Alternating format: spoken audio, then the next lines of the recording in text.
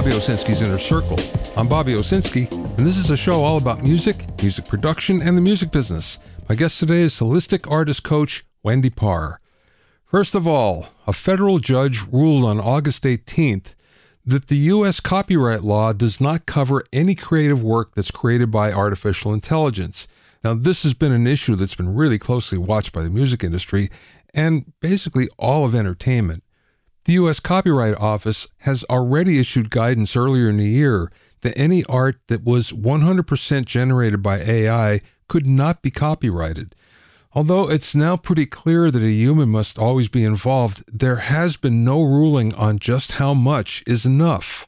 Federal courts have strictly limited for a long time what content can be created by humans, and basically it rejects any kind of works that were created by animals or forces of nature, or even those claimed to be authored by divine spirits like religious texts. That said, many music AIs claim the copyright for the music that might be generated and then limit you to how you can monetize it. As you pay a higher monthly fee, you can go from freely licensing the music so you can use it almost anywhere to owning the copyright yourself. Now, we're talking about the copyright on the music only and not the composition. As of now, the AI can't copyright the composition part of it. So that's something that you own because you generated it. But music is a different story. We're in a brave new world here, and it's important to always read the fine print when you're using an AI to either generate music or artwork or lyrics, videos, or just about anything else. Be sure that you understand who owns the copyright, because it could come back to bite you later if you don't pay attention.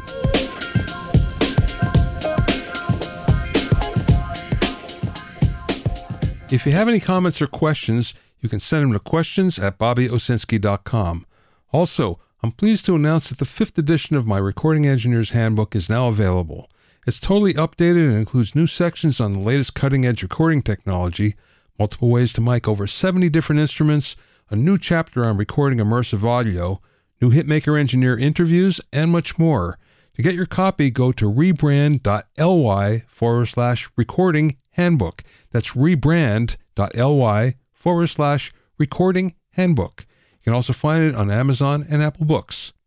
And remember, you can learn all about the latest in music, audio, and production news when you sign up for my newsletter at bobbyowsinski.com.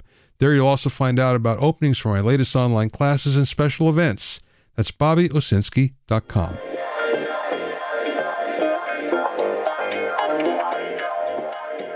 Now, wireless speakers, are they ready for prime time? With Atmos setups being created almost everywhere now, we're looking at way more monitor speakers being used, which means a lot more wiring. One of the things that would make this easier is wireless speakers. But while it's been possible for many years now, the problem has always been the decreased fidelity that made the technology pretty much a no-go for recording studios. Technology continues to advance, though, and Wi-Fi enabled or Bluetooth speakers today not only offer a more stable and reliable connection, but they can also provide greater range and the ability to stream pretty much high-quality audio. Now, what should you get though, Bluetooth or Wi-Fi? Really, none of this would be possible without the new codecs that have come out like aptX and LDAC. As a result, wireless speakers can almost achieve lossless audio reproduction, and that means they can pretty much bridge the gap between wired and wireless systems. One of the most popular audio codecs used in wireless speakers is Bluetooth SBC, which stands for subband coding. SBC is a pretty versatile codec that offers reasonable audio quality while requiring pretty low power. However, due to its relatively low efficiency, it may not be able to deliver the same level of audio fidelity as more advanced codecs, especially when you need high-resolution audio content like we always do in the studio. One of the primary limitations of wireless audio is a potential for signal interference. Wireless signals can be susceptible to interference from all sorts of devices that are operating on the same frequency band, and that means wireless routers, microwaves, or any kind of other electronic devices. And this interference can lead to drops in the signal strength or audio artifacts or even signal loss, none of which is acceptable in a studio environment. As a result, if you're going to go down this road, it's essential to select wireless speakers that operate on less congested frequency bands or use advanced interference techniques to minimize any kind of issues like that. Another big limitation of wireless audio is the inherent latency that comes with it. Now, latency refers to the delay between when the audio signal is transmitted and when it's reproduced at the speakers. Like I said, we've had a lot of advancements in this technology, but latency can still be noticeable, and that means that wireless speakers won't work in the precise application that a studio requires. That said, the upcoming Wi-Fi 6 and Bluetooth 5.2 codecs promise to be not only faster, but have a wider bandwidth as well. This might finally make wireless speakers a wise choice for the recording studio, but only time will tell if it's going to work.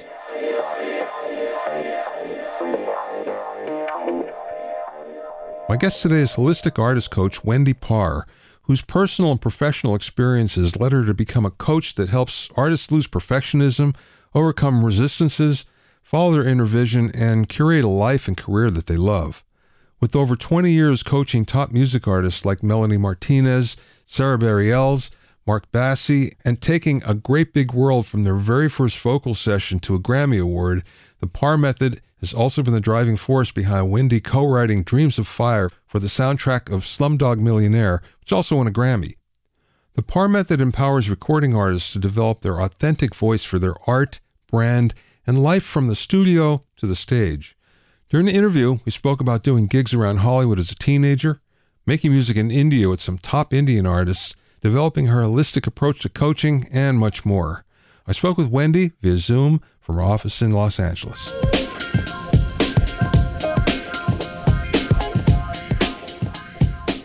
I know you started in the music business really early. So let's talk about that. Let's go back to when you first began doing your thing.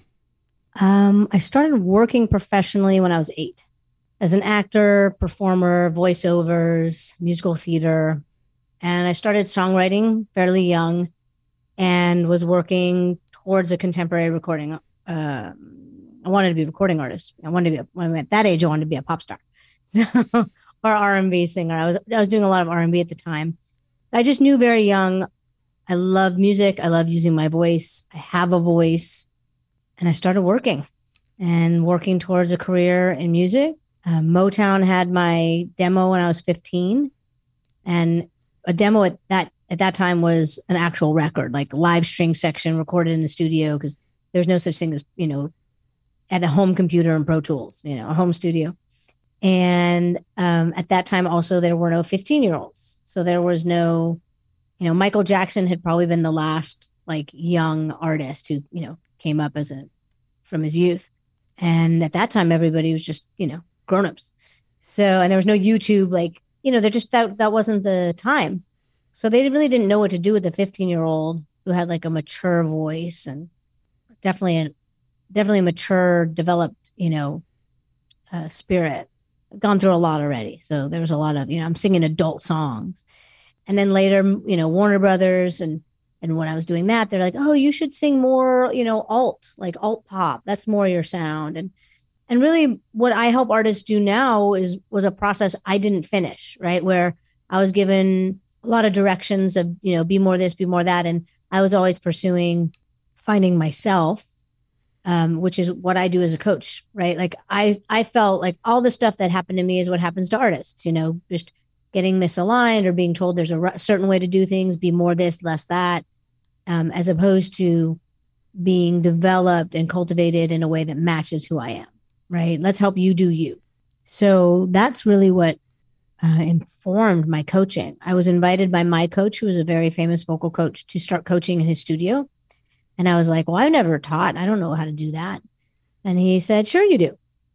And he was right. I'm an archetype. I'm an artist. I am still an artist. I'll always be an artist. If I'm cooking, I'm an artist. If I'm decorating my studio, I'm an artist. And I am definitely a coach. Like I'm a teacher. I love to empower people. I love to gather information and see how I can help use that for others, for myself, for others. So I discovered pretty quickly I loved coaching and was putting more energy into that than putting myself on tour. And I was like, you love this, and I spent 12 years teaching teachers around the world and helping them be better vocal coaches and implementing the same ideas of like, coaches would have the same experience artists had, which is after about 18 months of training, they were suddenly not having fun anymore and trying to get it all right and feeling really pressured to be a perfect teacher and not make mistakes in front of their students who are also just, artists. And again, I'm implementing the ideas to them of like, no, this is about you doing you. Like you've got tools to help people, but you got to use it in your way and your style. Like there's no right way to teach. There's no right way to sing. So this became the cornerstone of how I coach, which is really empowering people to be themselves, find themselves, expand themselves, and build a career that they love because they're being true to themselves. Now, you told me that you had a famous accompanist that taught you a lot. Yes. Bill Schneider. He worked in the studio with my coach, and still is, Bette Midler's musical arranger.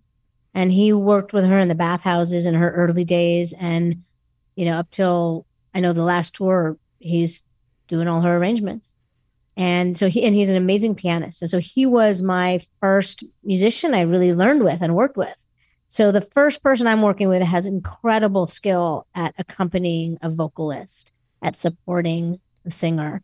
And I just learned a ton from him. I learned how to be a leader to my band. I learned how to, work with him, ask for what I need. I can still hear melodies that he plays, like the songs we sang. I could still hear what the thing he would play, and that in my head. And I did when I was about 15. We were playing 2-3 nights a week in LA with a jazz trio, and he was the MD of that. And we do jazz standards, and then building into like doing Whitney Houston covers. And there was a Dusty Springfield cover that I used to do called "And Sometimes Like Butterflies." Oh, that song is so good. So I was really playing out about 5 nights a week when I was 15, 16 years old. 3 of those would be my own gig, and then the others would be showcases around LA and just constantly performing and meeting people. And at that same time, I was on the phone with Nippy, Whitney Houston's manager, pursuing him to manage me. He would say to me, I'm 15. He's like, I love your persistence. You just keep sending me stuff. I love it. Keep sending me your music. And I was just on it, working on it. You obviously were quite the prodigy. If you're working at 8 years old and you're able to do what you did at 15, already you're doing what most people would be 5 years older, doing. Probably. Yeah, probably. I mean, I always knew what I wanted, and I was thankfully like naive enough and somehow like strong enough to go after it. I remember I was having lunch with my mom at a restaurant, and it was like, Hollywood people were there. It's LA. So, LA, everyone's around. And I recognized her name as being a famous agent. And after the meal, I walked around to her table and I said, "Excuse me, I'm sorry for interrupting you, but I'm an actress and a singer, and I would really love the opportunity to audition for you." And she was horrible. Her response was, "Well, you're no ingenue, and you need to lose about 15 pounds." And just cruel. Ooh. I'm a child, I think I was 12 at this point when I met her. And we walked outside, and I was just like, wow, that was terrible. She didn't even like hear me sing. She doesn't know if I have talent. She just looked at me and like ripped me up. I was like, if I was a different person, I would just give up right now. I mean, I'm very fortunate that I had tough enough skin to it hurt. I still remember to this day that moment. So it had a strong impact. But I was also like, wow, she's just mean. And yes, I got everything for myself. I found myself an agent. I found a voice teacher when I was 10 and gave my mom the number on a piece of paper and said, "She teaches adults, but she said she'd teach me. Can I take voice lessons?" And I was fortunate to have, my family that was supportive of my path and my choice. And that I'm very fortunate for that. But I'm a person really driven by passion, so right now everything I've done in all these years, I've now created an artist development program online and live with me. And same, I'm driven by the same passion of like, okay, how do I get this to everyone? How do I scale this? I've stepped into paths and journeys over and over again that I was absolutely not prepared for, right? Just from the sheer passion and desire and purpose. And then, you figure it out. You get a mentor, you get a coach, you read some books, you get way in over your head, and and it's that passion that drives me to keep going, and my purpose, to serve people, to make the world a better place, to fulfill my life, like my purpose on this planet. And you figure stuff out. It gets frustrating, but again, as a coach, I always say frustration is the moment before a breakthrough. That's a good one. Got to remember that. It's true. Like if you're not satisfied where you are, you're going to adjust and figure something out to get satisfied. And so instead of just being lost in the frustration, just, remember in that moment, if this is the moment before a breakthrough, don't wait for it. Like, don't sit on your hands, but find your solution. And the same thing with songwriting. I remember where that moment when everything seems to have fallen apart, like 2 minutes before the song was so good. And then it just seems to be a mess. And it doesn't make sense anymore. And I used to panic at that moment. And then I learned, oh, no, this is the moment right before it all comes together. Yeah. Like, it's that magic moment. Tell me about your travels to India. Oh my goodness. Again, passion and purpose. So I was making a record. This is when I was making a record. And there's always been this element. In my mind, it was just the ethnic sound. That was the word, like on my whiteboard. It was like, there's an ethnic sound. There's some sound I'm looking for my music. And an earlier record I made had West African influence, which was a period of my life. Like, I went to West Africa. I was I'm the kind of person that when I do something, I immerse myself in it for a few years. I'm not a tourist. I'm a traveler. So I immerse myself in that. So that was the first record. And again, I'd always just been looking for this sound. And that voice in my head said to me, remember that film you watched about 7 years ago? Watch it again. So I watched this movie, and it was like lightning struck. And the lead actress just I was like, what? Who is she? What is this? And I just started looking for everything that she was in. And the third film was called Morning Raga. And this music started at the beginning. And I was like, oh, well, first of all, the first film I did, there's music in it and it's beautiful. The third film was the Carnatic music. And I'm like, what is this? And I'm Googling, what is this music? And it's South Indian classical music. And I was like, this is it. This is it. This is the sound I'm looking for. Oh my gosh, I love this. And then I just, 8 days later, I was sitting at someone's place in Queens, New York, and started studying Carnatic music, singing. And in Queens, I went into a video store and I was like, okay, what do you have? What movies do you have with Shabana Azmi? And what are the classics? What do I have to see? And I started watching all these classic Indian films, and everything with Shabana in it. And I just knew, I was like, this is it. This is the sound. So I told my producer in New York, I was like, I found it. This is the sound. And I played him a bunch of music. And I was like, I think you can do this. I was like, we have to go to India. I was like, we can't just make this in New York. That would be hypocritical. I'm going to make an album influenced by the sounds of India and not go to India. So I don't know how, but we're going to go to India. And I spent the next, 6 months, 8 months, 9 months. We were doing pre-production in New York, getting the arrangements of the song and the feel of the whole song. And we basically had a skeleton of all these songs.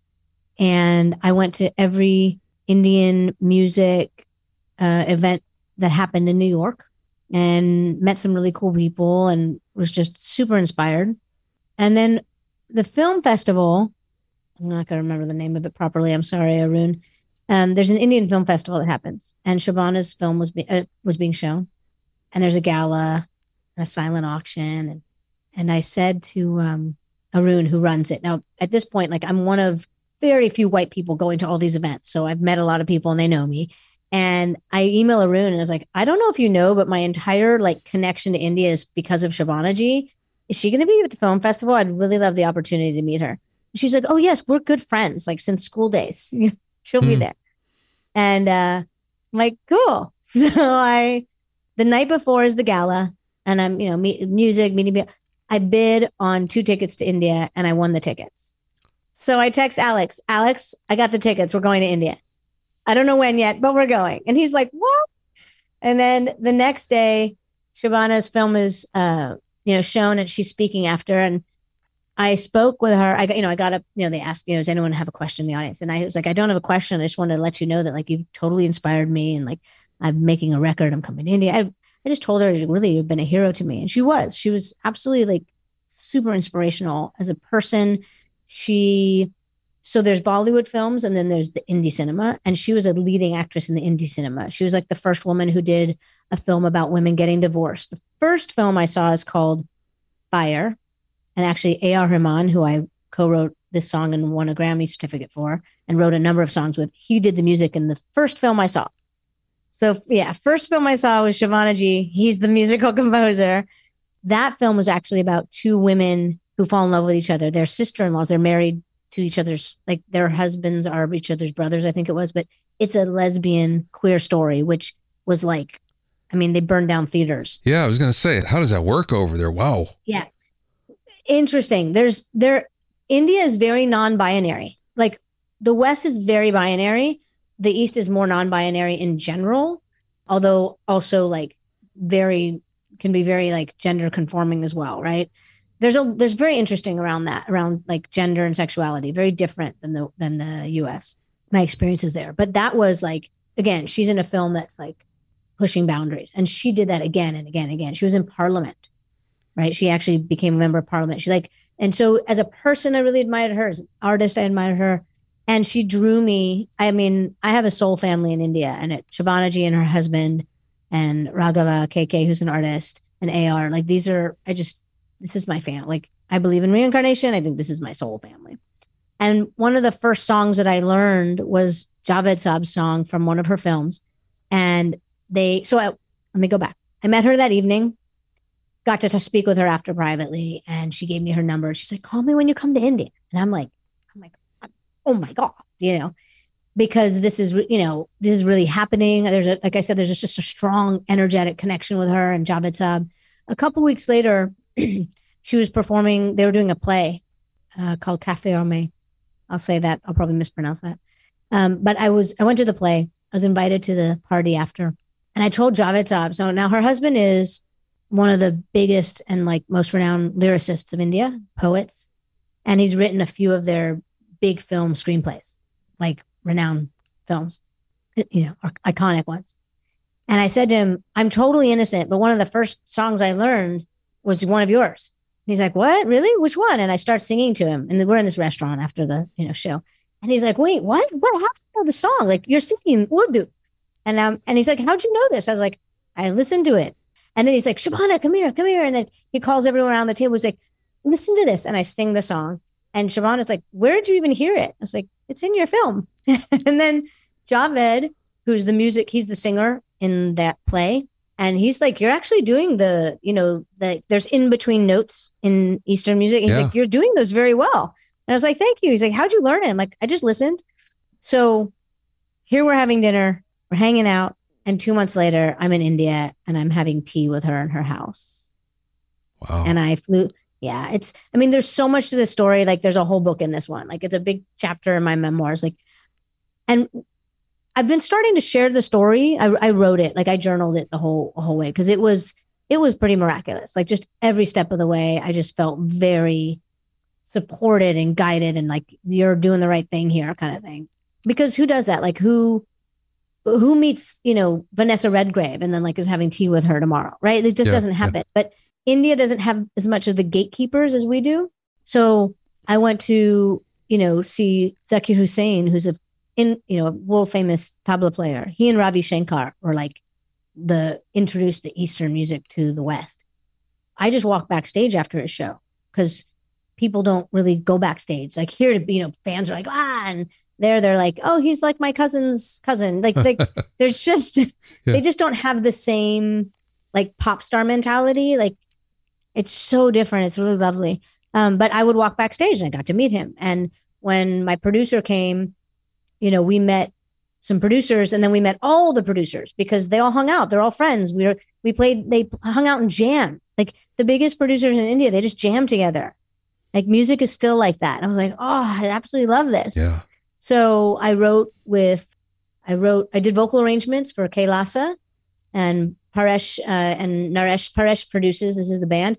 I did vocal arrangements for 2 singles on their album. And then with Paresh, he had another band called Hypno Tribe, which is like psychedelic funk, jazz. And I wrote a whole album of lyrics with them.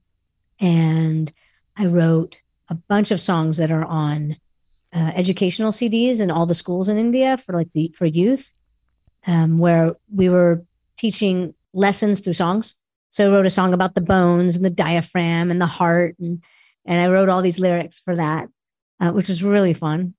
Kind of reminded me of conjunction, junction, what's your function? All those things that I heard as a kid. Yeah. So I got to write educational songs, and each step. So I lived in India about half the year for 3 years, and I was making this record, which is still, I'd say it's about 65% done, and it's sitting on a hard drive because I stopped pursuing being an artist. I do need to finish that record. It's really beautiful music. It's a Western record with Indian rhythms and sounds. So it's Western storytelling, Western style, but instead of a lead guitar, it's a lead sitar. And there's like a whole like Chennai horn section, and every Indian instrument, like percussion instrument that I loved and could find is on it. It's really special. So I know that I'll go back to giving it its time. It's just, I stopped pursuing being the recording artist because I just realized I love so much. I love writing. So I never stopped writing music and writing for other people. Wrote Wanderland is a film that I did. I music supervised and wrote 9 or 11 original songs for. I co-wrote those and produced them. So that record needs to be shared at some point because it really is beautiful. And the people who played on it were amazing. We had such an incredible time communicating. Like Jasvinder was like my translator from Western to Eastern, because everything was, I don't know, Alex would say, for example, he'd sound out a drum beat he wanted, and they would be like, we don't get that. But Jasvinder would be like, ta, tickety tom, ta, ta, ta. I'm going to mess that up because that's not legit. But he would translate it into Saregama. And you're like, okay, this is working. And he helped me find every musician. He was just an angel in that project. And it was amazing. And every trip, so I'd go for 2 or 3 months at a time, go back to New York, go back to India 2 or 3 months.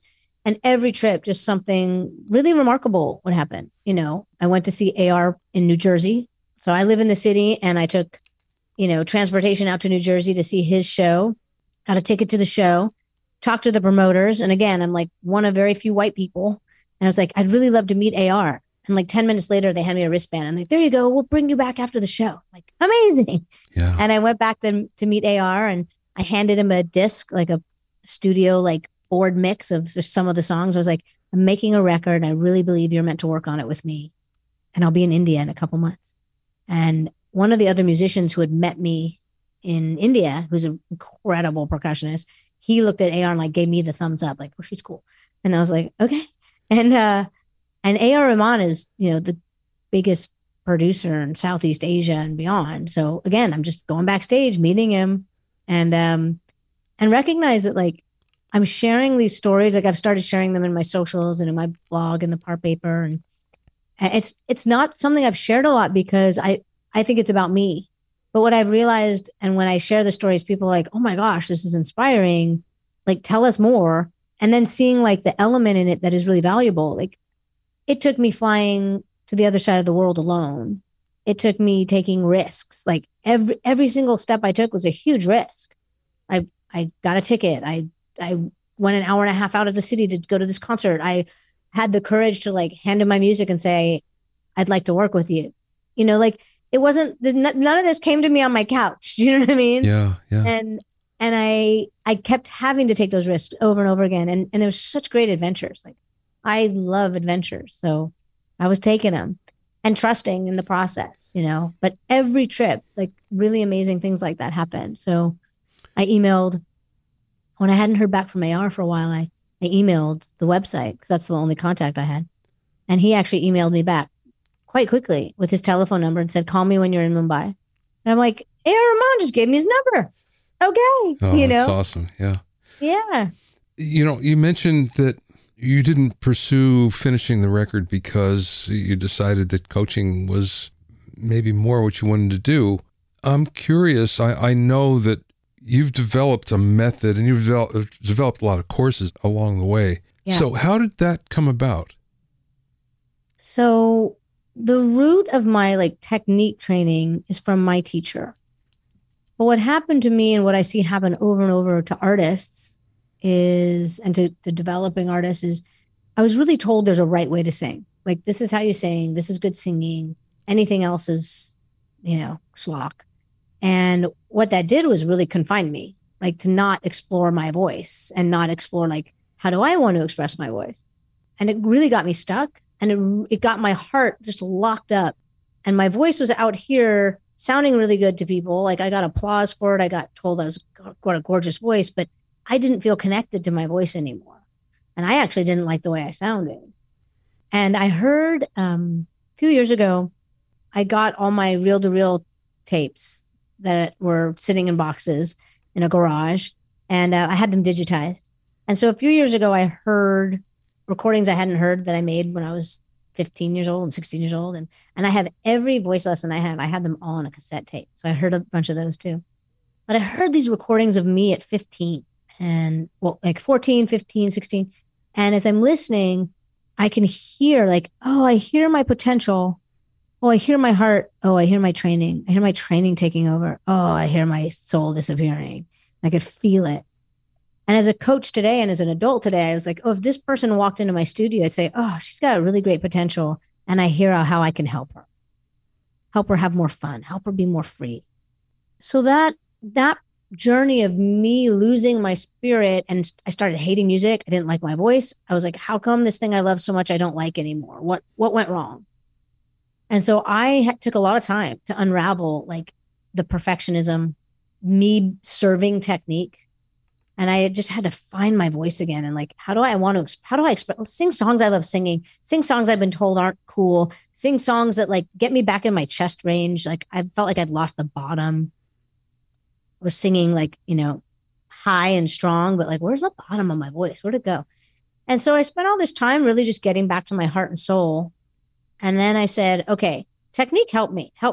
Singing was easier. I have one voice instead of a big crack in the middle. So how do I bring it back in a way that serves me instead of me serving it? And that whole process became the cornerstone of how I coach. And of course, my experiences as an artist really informed me. Is like, I'm working with a whole human here. It's not just a voice I'm working with. I need to help this artist develop. And if they are already developed, expand. I want to help them expand what they can do. I worked, even from the beginning, like one of my earliest clients was Nancy Sinatra. I work with artists who are established. And the first session, I will hear repeatedly, I'm reluctant about this because I don't want to change my style. I don't want you to change my sound. And I was like, that's not what I do. I'm going to help you expand so you can have more fun, be able to do more things that you want, express yourself in ways that maybe you can't right now. It's like a painter just having more colors to paint with and new techniques to paint, to express yourself. I'm about helping you do you. And fortunately, artists after a few sessions are like, oh, okay, I like this. This is fun, and then maybe a little bit down the line, they're like, this feels weird, but I get it. Like, I'm able to sing songs I was struggling with. Or like, now I have an artist right now that's amazing, like iconic in their field. And they're like, they told me, oh, we're recording songs I thought we'd never record. They're just getting easier now. And I like what we're doing. I like the way we sound.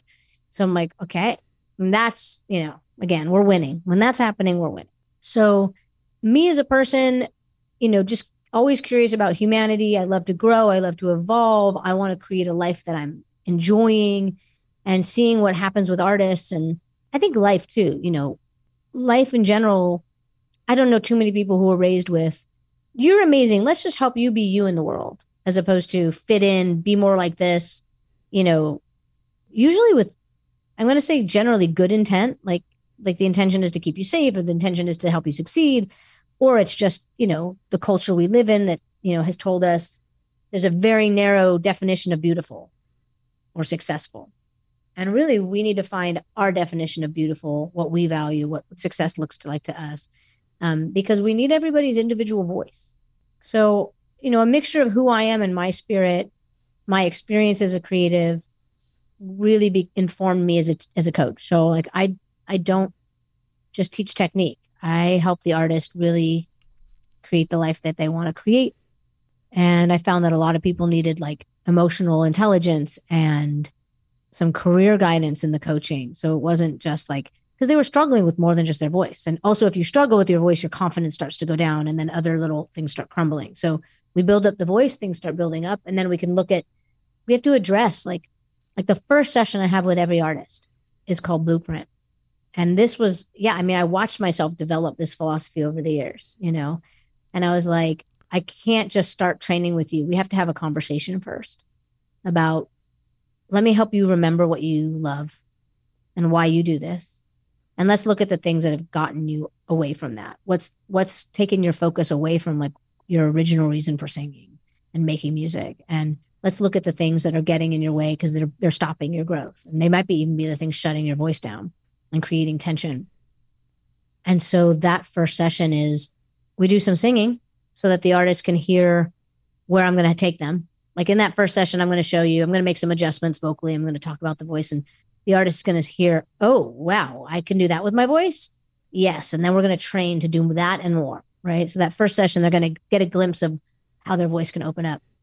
But mostly it's a conversation so that we can let go of the things that aren't serving you, so that we then start training and building without bringing that crap with us. It's funny because you're branded as the holistic artist coach, and I was wondering where the holistic part came in, but you just explained it. Now I completely understand. And I think it's important. I've talked to a lot of other coaches as well, and a great deal of what they focus on is not what you would think. It's not what you might consider primary. It's all the other things around life that are influencing what you're doing, and vice versa, just like you said. Yeah.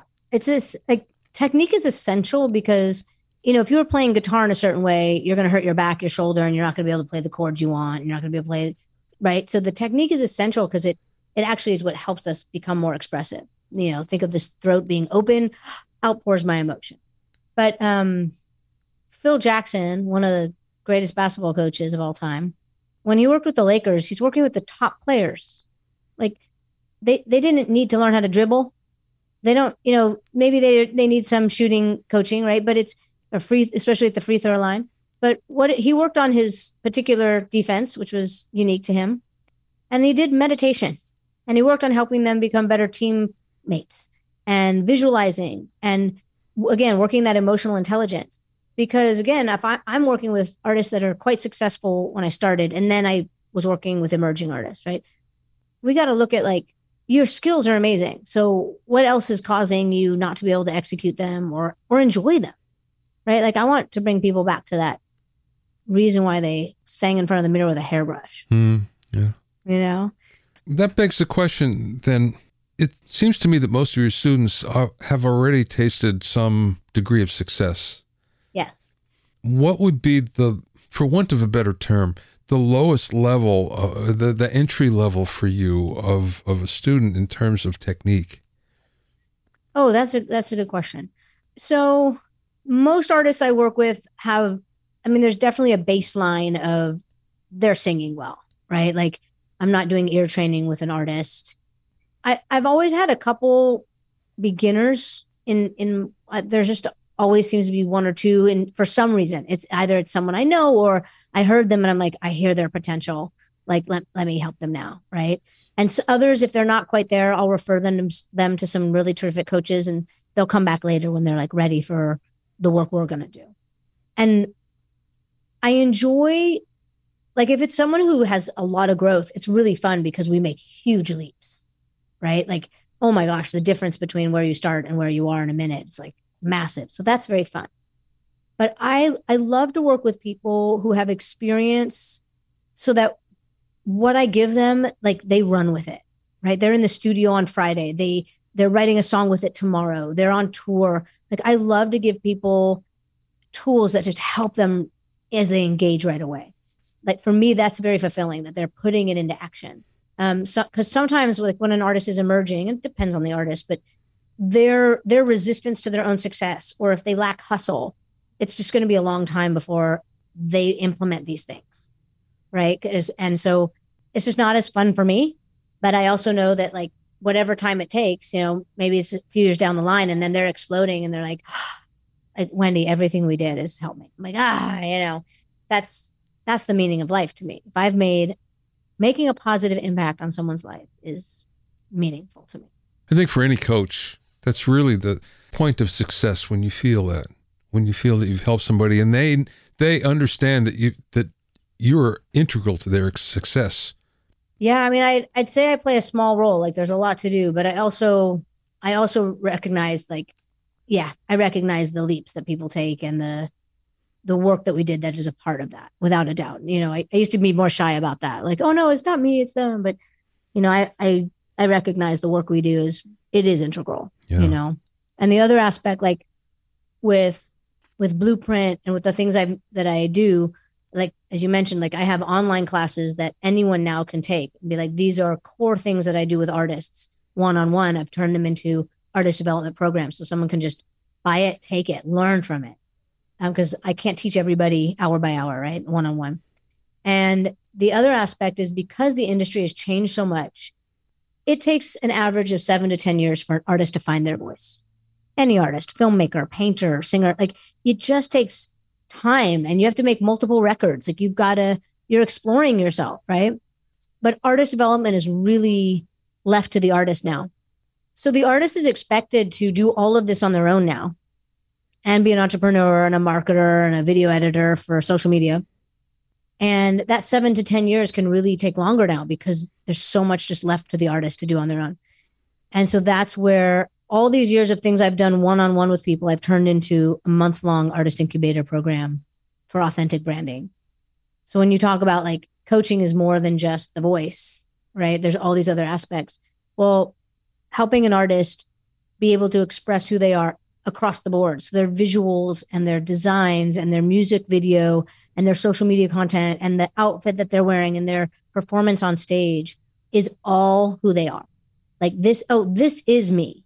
It's difficult. It's difficult as a human to know yourself, right? And the artist is diving into those questions, but I have a lot of processes to help the artist find their sound, remember things they forgot about themselves, show the things they've been hiding, bring out the things that people told them not to because they weren't cool. Yes, they are. They're the coolest part of you.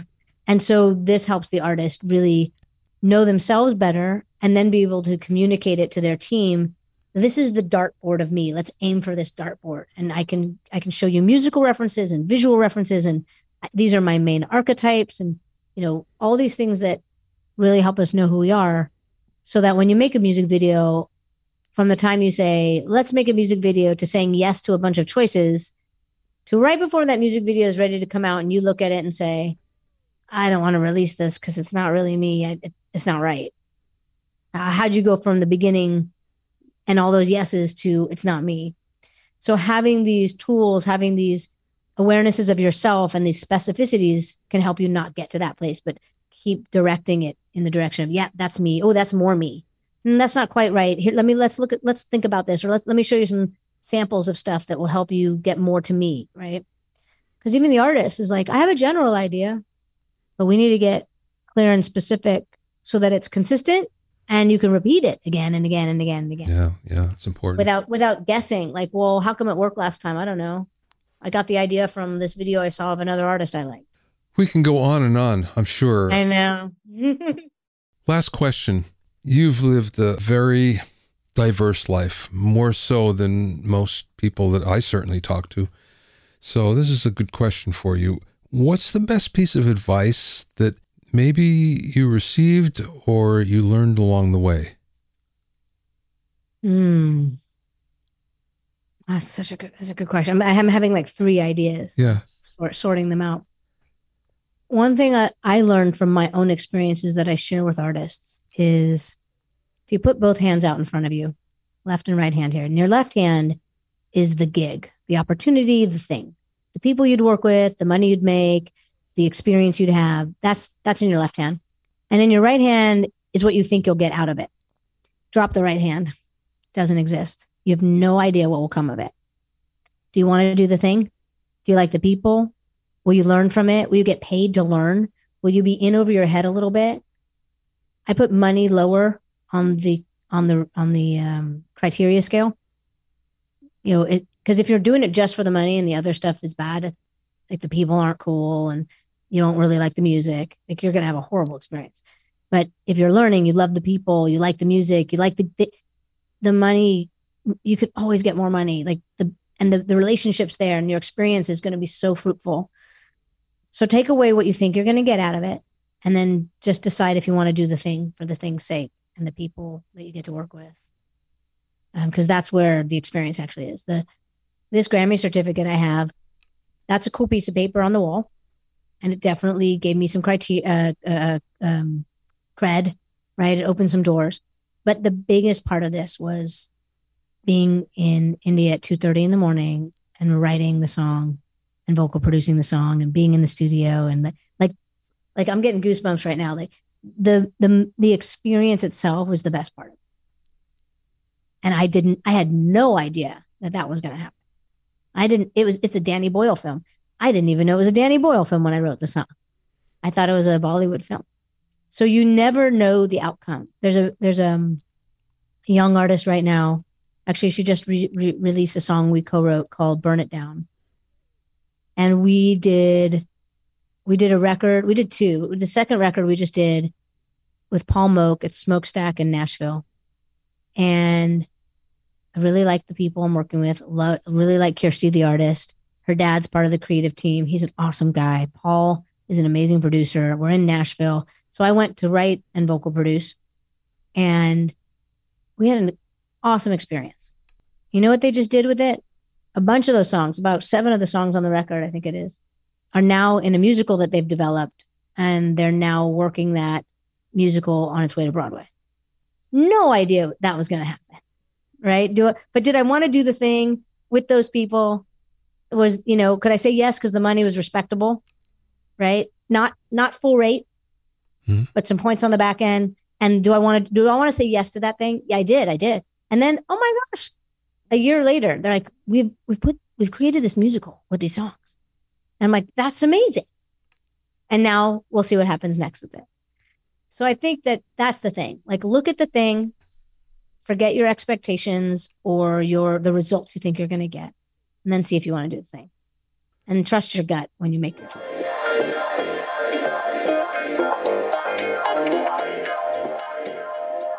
You can find out more about Wendy and the Parr method at wendyparr.com. That's Wendy Parr, WendyParr, all one word, .com. Thanks for listening and being in my inner circle.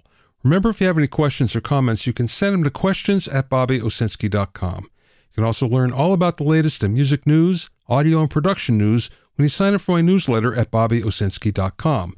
There you'll also find out about openings for my latest online classes and special events. That's BobbyOwsinski.com.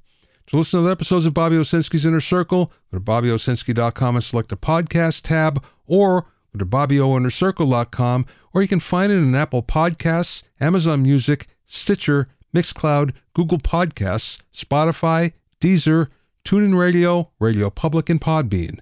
At BobbyOwsinski.com and BobbyOwinnerCircle.com, you'll also find a sign-up form for my newsletter and for alerts for new podcasts. This is Bobby Owsinski. I will see you next time.